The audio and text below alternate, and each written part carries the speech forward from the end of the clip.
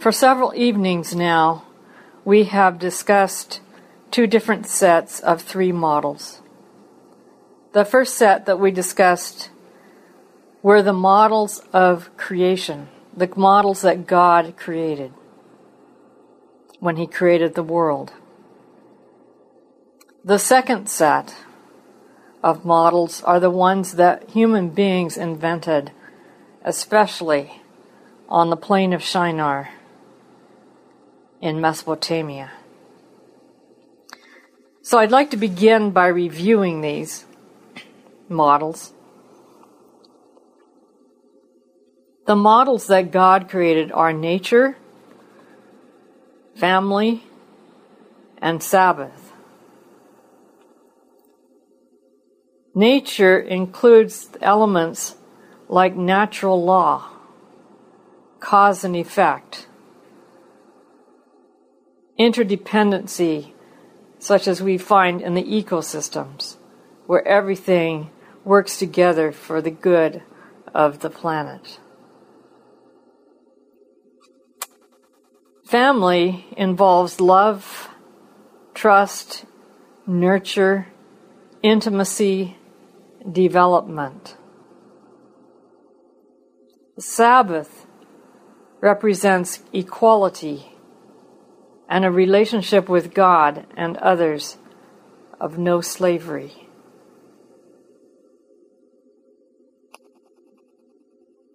The models that humans invented are economics, kingship, and law, or probably more accurately, contractual relationships. These models represent an attempt by human beings to substitute for relationships of love and trust. Because in the beginning, what God created were relationships of love and trust. So, human beings invented hierarchical relationships, economic relationships, and legal relationships that were contractual in basis in order to maintain their property values, to maintain what they owned, and to keep human beings in line with one another. They formed such relationships not because they trusted one another, but because they didn't trust one another. Why do we form contracts today? It is because we don't trust one another. And so contractual relationships became the basis of managing to survive with one another, but not having the fruit of authenticity. So these are the relationships that we have today. God wants a very different relationship with us. He wants an authentic relationship where we know Him and we know we can trust Him, and we know that He is love, and because He loves us, we love Him back.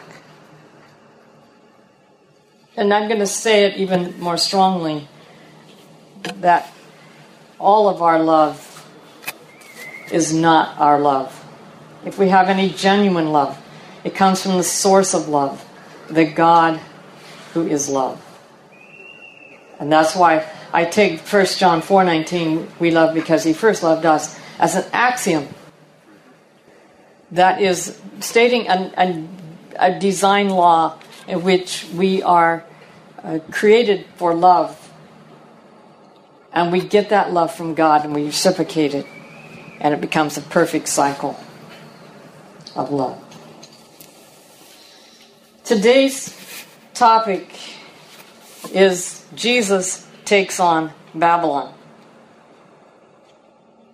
Now, I know some of you are going to raise your eyebrows at some of this, because you're going to say, how did Jesus know anything about Babylon? He was centuries later than Babylon. So I want to tell you a little backstory of how Israel went to Babylon. And that happened before they ever physically went there. They began more and more to emulate some of the Babylonian characteristics. For example, the way Solomon embellished the temple had some pagan aspects to it. He copied some things. And later kings copied an altar, I believe, from Mesopotamia. And the very idea of having a king, to be like the nations around them. Yes, you could say that they were emulating the Phoenicians and the Moabites and the Ammonites and the Edomites and so on, Canaanites. But when they got a king, that king in many ways resembled Babylonian kingship. And of course, all of the lesser kings I mentioned, of all those little people groups, themselves emulated, to a certain extent, the kingship that arose in Mesopotamia before those people groups were ever established.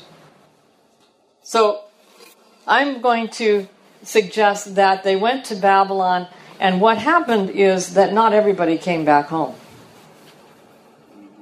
So a large group of people stayed in Babylon. They were comfortable there. They had found new life. And while they were there, a lot of teachings from Babylon crept in. A lot of influences took place. Is there much Babylonian in the Babylonian Talmud? Why is it called the Babylonian Talmud? And of course, that's much, much later past Jesus. But we'll come to that in just a moment. They were so influenced by Babylon that there grew up two different sets of oral tradition. The oral tradition that came from Jerusalem, from those who came back from Babylon, and the oral tradition that came from Babylon, known as later, as when it was written down, quite a number of centuries later, what Bruce mentioned was the Babylonian Talmud. Margaret Barker, for a number of reasons, some of which I don't agree with, but I agree with her conclusion. She believes that the reason John in his gospel refers to the Jews, and he keeps talking about the Jews, and we tend to apply that to the whole Jewish community. But there seems to be a particularity of how he uses the Jews, that title. That the reason he does is that he is referring to the Jews who came from Babylon. And there was a stream of Babylonian consciousness that came down from their sojourn in Babylon and from those who stayed behind. Who was the person making that case? Margaret Barker is the person who made that case. So I want to address what Jesus does, because we know now that ancient Mesopotamia influenced Greece, even Rome, and even Roman Christianity. There's evidence for this. Tonight we'll look at some more of that evidence when I talk about Jesus crucifies Babylon. Babylon crucifies Jesus. And you may wonder, how could Babylon crucify Jesus? Well, that's a little bit in quotes, Babylon. It's the Babylonian influences that you find in Jesus' crucifixion. So if you'd like to turn in your Bibles, we're going to spend some time on Jesus taking on Babylon and its concepts in the Beatitudes and the Sermon on the Mount.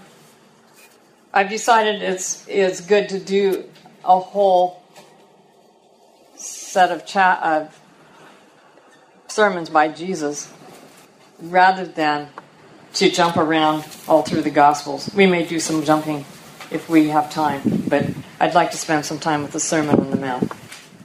The Sermon on the Mount, first of all, you should know that the Sermon on the Mount is Jesus' statement of the New Covenant. Maybe you haven't thought of that, but I see Matthew as organizing his gospel, his story of Jesus, as the statement of the new covenant. You have the blessings that Jesus starts out with. And later you have Jesus' version of the curses in Matthew 23. Only he calls them woes instead of curses. And we'll come to what that significance of that is. In the Sermon on the Mount, we have the new covenant. You have the stipulations. So in a sense, Jesus is taking a very old form of the covenant in Deuteronomy. In Deuteronomy, we have the covenant actually restated in ancient Near Eastern treaty form. You have the prologue, you have the stipulations, you have the curses. That's ancient treaty form. In Exodus, in the covenant, you don't have the curses. So it's not true ancient Near Eastern treaty form. But in Deuteronomy, it seems to have been formulated to resemble the ancient Near Eastern treaties, particularly those of Assyria. And those of you who have been here from night to night know that we discussed how in Esarhaddon's succession treaty, Sennacherib calls for them to love Esarhaddon or else. And it has that inauthenticity of loving someone under a gun, as it were, or maybe under a sword. How do you do that and genuinely love someone? It's not possible. Perfect love casts out fear.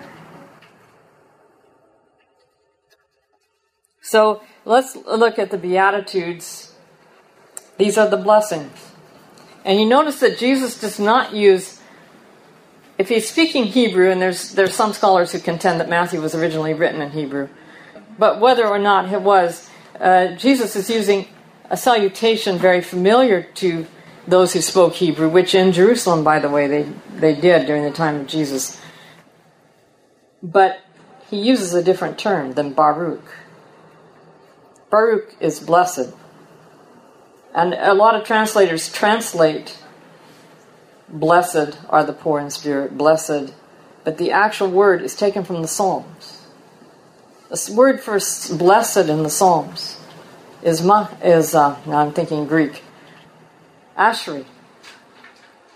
And Ashri, translated into Greek, is Makaroi. Sorry. It's been a while since I looked at this word. It means happy in both languages. It means happy. So when Jesus takes the blessings, note that he starts the new covenant with the blessings instead of with the stipulations. And he says, happy are the poor in spirit, for theirs is the kingdom of heaven. This sounds like an oxymoron. How can people who are poor in spirit, that sounds like they're depressed, how can they be happy? And then even more of a problem is, blessed are those who mourn. Or happy are those who mourn. How can you be happy when you mourn? Happy are the sad, yeah. And happy are those who hunger and thirst for righteousness. This sounds like an upside-down model that Jesus is introducing. And in Babylon, nobody said you were happy if you mourned. Nobody said you were happy if you were poor in spirit. In fact, nobody aspired to be poor in spirit. The kings showed a great deal of arrogance and posturing of pride. Oh, they might pretend at certain instances to be humble, but they gloried in their power. And here Jesus says, blessed are those who are poor in spirit. Most commentators, I believe, suggest that this means to feel one's spiritual need. This is very upside down, not to the Hebrew Bible. The Hebrew Bible emphasizes coming to repentance, which is a process of humility, of of recognizing our spiritual need, recognizing our fallenness, and turning around from it back to God. But to the Babylonians, mourning and repenting is not something they're used to doing. The same word that is used for repentance in Hebrew that I mentioned last night was used in Akkadian form. That's the Babylonian language. It's used mostly of the gods turning around and coming back to their worshippers, not of the worshippers turning around and coming back to the gods. And then, blessed are the meek, for they shall inherit the earth. In a hierarchical society, the meek are at the bottom. And how can you say they are happy? How can you say that they are blessed? Blessed are those who hunger and thirst for righteousness, for they shall be filled. Well, the kings tended to posture hungering and thirsting for righteousness in ancient Mesopotamia. And they hoped to be just kings, that is, kings who made sure everybody was treated well and that they weren't guilty of defrauding people. But they didn't understand and have a concept for hungering and thirsting for righteousness. And then Jesus says, blessed are the merciful, for they shall receive mercy. Now, in Babylon, gods were seen as merciful. And even kings could be seen as merciful from time to time.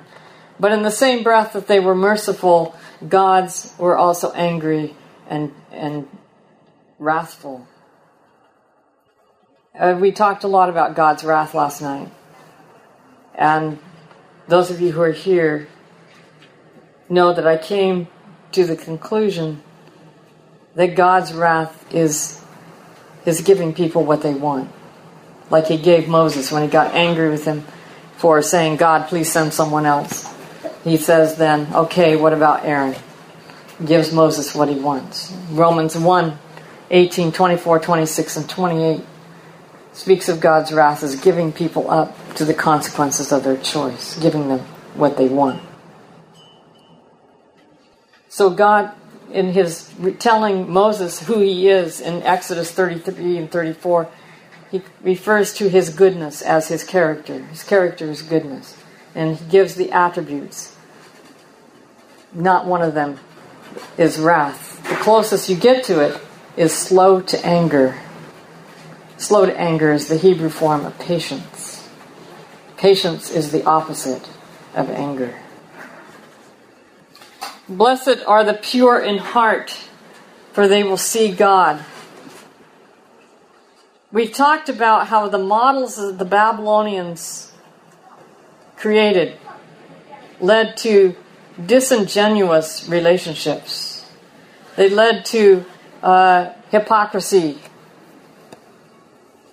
not purity in heart, where we're honest to the very core of our being.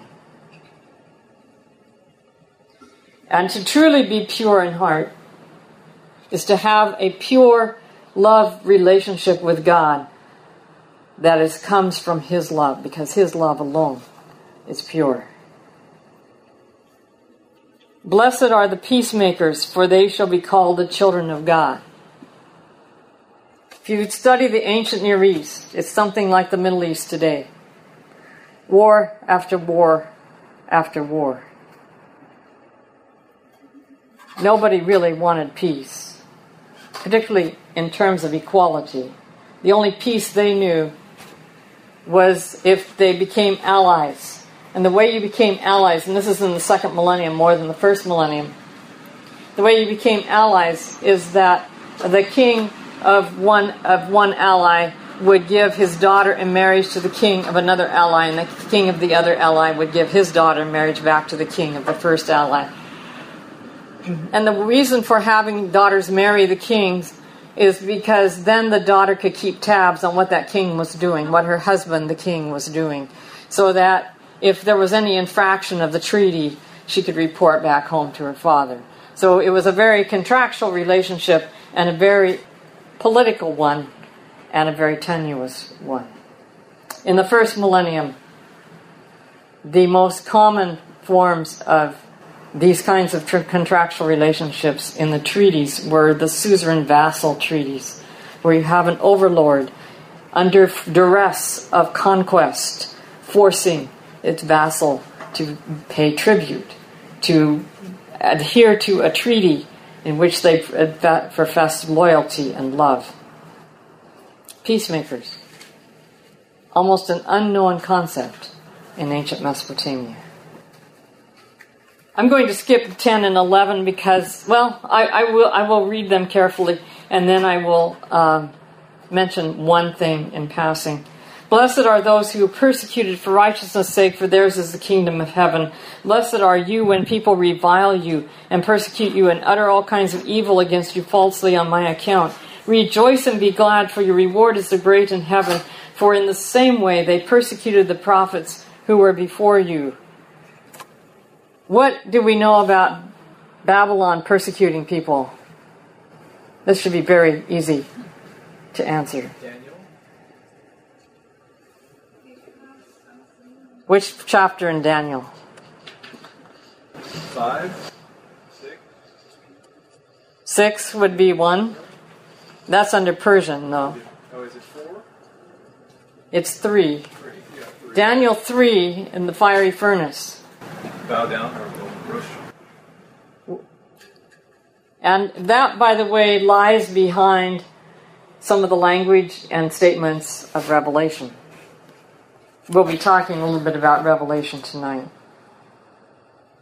So Jesus comes on in the law and the prophets. I'm going to skip the salt and the light and go to verse 17. Do not think that I have come to abolish the law of the prophets. I have not come to abolish, but to fulfill. And one way to interpret that word fulfill is to explain. Jesus came to explain the law. For truly I tell you, until heaven and earth pass away, not one letter, not one stroke of a letter will pass from the law until all is accomplished. Therefore, whoever breaks one of the least of these commandments and teaches others to do the same will be called least in the kingdom of heaven. But whoever does them and teaches them will be called great in the kingdom of heaven. For I tell you, unless your righteousness exceeds that of the scribes and Pharisees, you will never enter the kingdom of heaven. And the audience went, what? You think about that those last lines. Who was known for keeping the law? The scribes and Pharisees. Why does Jesus end on that note when he's just said, if you don't keep the law, why? Because the law is the law of love. And they didn't keep that law at all. And the law of love can only happen with the love of God in our hearts. It's something we cannot create and manufacture. It is something God has to give to us, and we have to ask for it. So Jesus starts out, and it's interesting that the first laws that he starts out with are ones about anger. You have heard that it was said, I'm in verse 21, to those of ancient times, you shall not murder. Where was that said? 10 Commandments. But I say to you that if you are angry with a brother or sister, you will be liable to judgment. Jesus condemns anger. He said without a cause. My version has that left out, and it has a footnote. It says a brother is another option. And other ancient authorities add without cause. So the New Revised Standard Version carefully looked at the textual critical apparatus and concluded that the most ancient versions had that left out, but that was a later addition. But Jesus was angry when he went into the temple and he cleared off the money changers. He was angry when he was doing that. Do you think it was human anger at all? No. Was Jesus human? He was human. He was also divine, and divinity flashed through humanity in that moment. Yeah, absolutely true. But that means there is good anger. It's when you let anger control you, and when you're just angry at someone for doing something silly. Let's say you're going through the Taco Bell drive-thru and they mess up your order, and you're like, ugh! They messed up my order. That's not righteous anger. That's not righteous vindication. That's petty. That's stupid. And that's not the anger that we're talking about. Right? In Elijah, he mocked people. He mocked the prophets of Baal. He's like, come on, louder. He's a god, isn't he? Anger is not evil. Because you cannot control whether you're angry or not. Okay, let me reiterate what I told last night. In the first book of the Bible, you have the flood, you have Sodom and Gomorrah, you have the Cain and Abel story. The only one angry in the entire book of Genesis is Cain. God is grieved. So go to Mark chapter 3. This is a man with a withered hand who comes to church, and they're watching Jesus to see if he's going to heal him or not. And he said to the man, verse 3, come forward. Then he said to them, is it lawful to do good or to do harm on the Sabbath, to save life or to kill? But they were silent. He looked around at them with anger. He was grieved at their hardness of heart. He was grieved because he loved them. His anger was for them, not against them. Love is always for. God doesn't cease to be love and loving when he's angry. He's always for the person, not against. And when he cleanses the temple, the people come, they're not scared of him. The only people who are scared of him are the ones who are doing wrong. Right. And that's because I believe there was the glory of God's presence there, and it shoved them all out the door, as you might say. We're going to come to that temple cleansing if we have time. But I see God's anger at its very heart as grief, intense grief. And the reason the Bible uses anger as a term, and by the way, in all the retellings of the cleansing of the temple, it never says that Jesus was angry. It just says what he did. But I believe the reason the Bible writers chose anger is it's the closest word they could come to this intense grief that Jesus has for people, where he's really grieving in a way that we can't easily emulate. It's enormous emotion. So he says, but I say to you, if you are angry with a brother or sister, you will be liable to judgment. And if you insult a brother or sister, you will be liable to the council. And if you say, you fool, you will be liable to the hell of fire. So when you are offering your gift at the altar, if you remember that your brother or sister has something against you, leave your gift before the altar and go. First be reconciled to your brother or sister, and then come and offer your gift. Come to terms quickly with your accuser while you are on the way to court with him, or your accuser may hand you over to the judge, and the judge to the guard, and you'll be thrown into prison. Truly, I tell you, you will never get out until you have paid the last penny. Jesus is promoting reconciliation between two estranged and angry parties. And I would like to suggest that in Babylon, it was okay to have any kind of anger. And as I mentioned last night, there are two words. One, hot, immediate anger that controls you, and then you let it go. And then there's the studied anger that is an anger that is an attribute of character. And the weight of evidence in the Old Testament and the New Testament is that God does not have anger as a part of his character. If you look at his seminal statement of who he is in Exodus 33 and 34, anger is not mentioned except for slow to anger and patient. So moving on, concerning adultery. Adultery was rampant throughout the ancient Near East.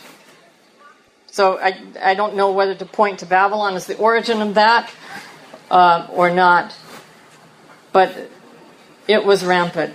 And in Israel it was rampant. You could, if your wife burned the bread at breakfast, you could write her a certificate of divorce and send her out the door, and she had to leave. It was that easy to divorce. Let's move on to oaths. This is going to prove very important when Caiaphas makes Jesus swear by oath that he is the Messiah, the Son of God, or tries to make him. Jesus doesn't actually comply, as we'll find out tonight. Again, you have heard that it was said to those of ancient times, and in verse 33, you shall not swear falsely, but carry out the vows you have made to the Lord. But I say to you, do not swear at all, either by heaven, for it is the throne of God, or by the earth, for it is his footstool, or by Jerusalem, for it is the city of the great King. And do not swear by your head, for you cannot make one hair white or black. Let your word be yes, yes, or no, no. Anything more than this comes from the evil one, or from evil. Oath giving was very common in the ancient Near East, and probably originated with Babylon. It was a way to contractualize any promise you made. And if you didn't keep that promise, the oath meant that the gods would punish you. And so it was really believed in until the first millennium. In the first millennium, the priests, the Babylonian priests, forsook the judicial oath. The judicial oath was where you swore your innocence by the gods. You went to the temple and you swore your innocence by the gods. And that was deemed your achieving exoneration and vindication. But they forsook that because you had to wait so long to find out if the gods were going to come back and punish them for perjury that they wanted more control. And so they adopted a more legal way of doing that, using witnesses. But this oath, Jesus says, don't even swear an oath. And we'll see how tonight, hopefully, we'll see how Jesus didn't actually swear the way he was told to. Now here we come to something that is extremely Babylonian. You have heard that it was said, an eye for an eye, and a tooth for a tooth. That is called the lex talionis, the law of retaliation. Who invented that law? Anybody? Moses. Moses has it in his writings, doesn't he? 3 times, with specific laws. It's not an overarching principle. It is a statement tacked on to specific laws that enable the lawyers, the people, the judges, to determine the parameters of the law. But it's only found 3 times. But Moses lived after it was invented. Moses is around 1450. Use a conservative date. If you go back far enough to Hammurabi, you find the lex talionis in his laws, or called Laws of Hammurabi. And some think it's an innovation of Hammurabi. Now, it's possible that he got it from his Amorite heritage. But the first record we have of the lex talionis in writing are the Laws of Hammurabi.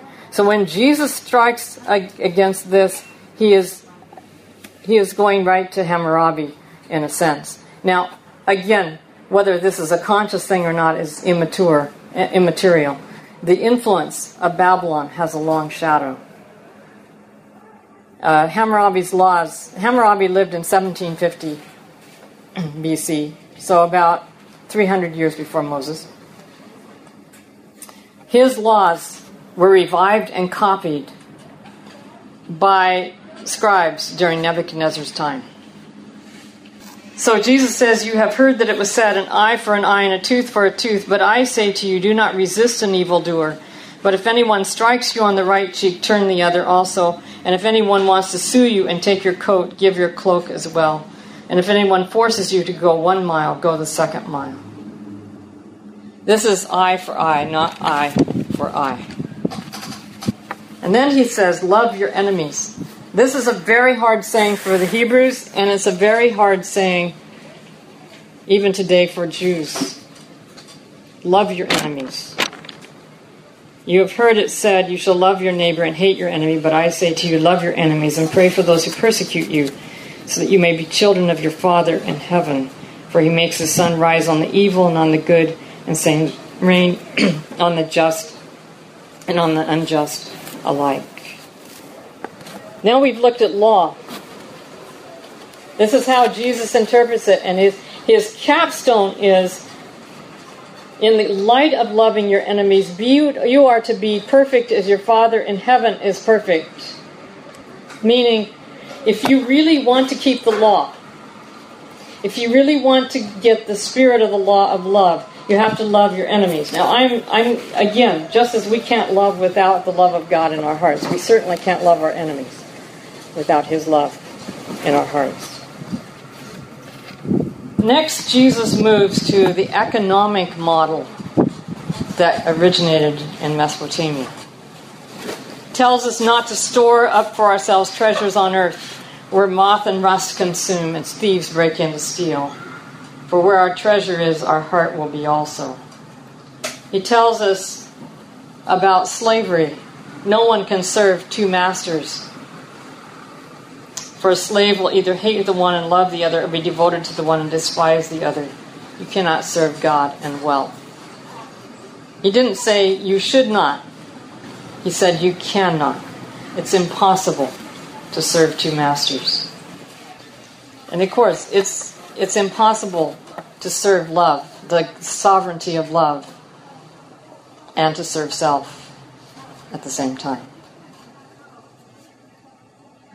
And so Jesus then moves to reassuring his hearers that God understands all their economic needs and tells us not to worry about what we eat or drink, or about our body or what we wear.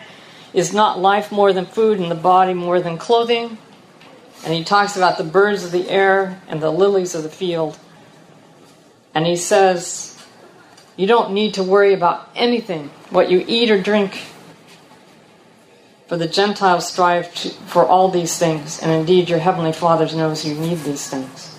And then he says, but strive first for the kingdom of God and his righteousness, and all these things shall be given unto you as well. Then he swings back to more of a legal perspective. Do not judge, so that you may not be judged. For with the judgment you judge, the measure you give, the measure you will get. Why do you see the speck in your neighbor's eye, but do not notice the log in your own eye? He does not want us to have cold court over others and judge them, because we don't have any reason to judge. We're in the same boat, and we have the same value as God, as one another before God. He then talks about different ways of looking at law. The one serving new masters can be seen as a spiritual law, because you can't break it. You can't serve two masters. It's just simply impossible psychologically. And he talks about the false prophets who come in sheep's clothing, and you will know them by their fruits. This is now cause-effect relationships. And so Jesus brings the law to its original form of cause and effect. And he ends with the house on the rock. It just makes good sense to build a house on the rock rather than on the sand. But I'm going to have to stop with this. But it gives you a taste of how Jesus took on Babylon. And he took on us, in a sense, because we live in a society that is very Babylonian by nature. Maybe not as much in some ways as other places, but we still have inherited this heritage of Babylon. And ways of thinking about value and ways of thinking about love. So, the next topic is how Babylon crucifies Jesus and what led them to do so. And we will end, hopefully, tonight with Revelation 18 and the call. Let's pray. Gracious Father, we thank you that when Jesus talked to us about the law, he talked about our hearts. Because without our hearts, the law becomes meaningless. At best, we seek compliance, but Jesus sought to have our hearts of love. And we can only have that as we surrender to him daily and ask him to fill us with his love.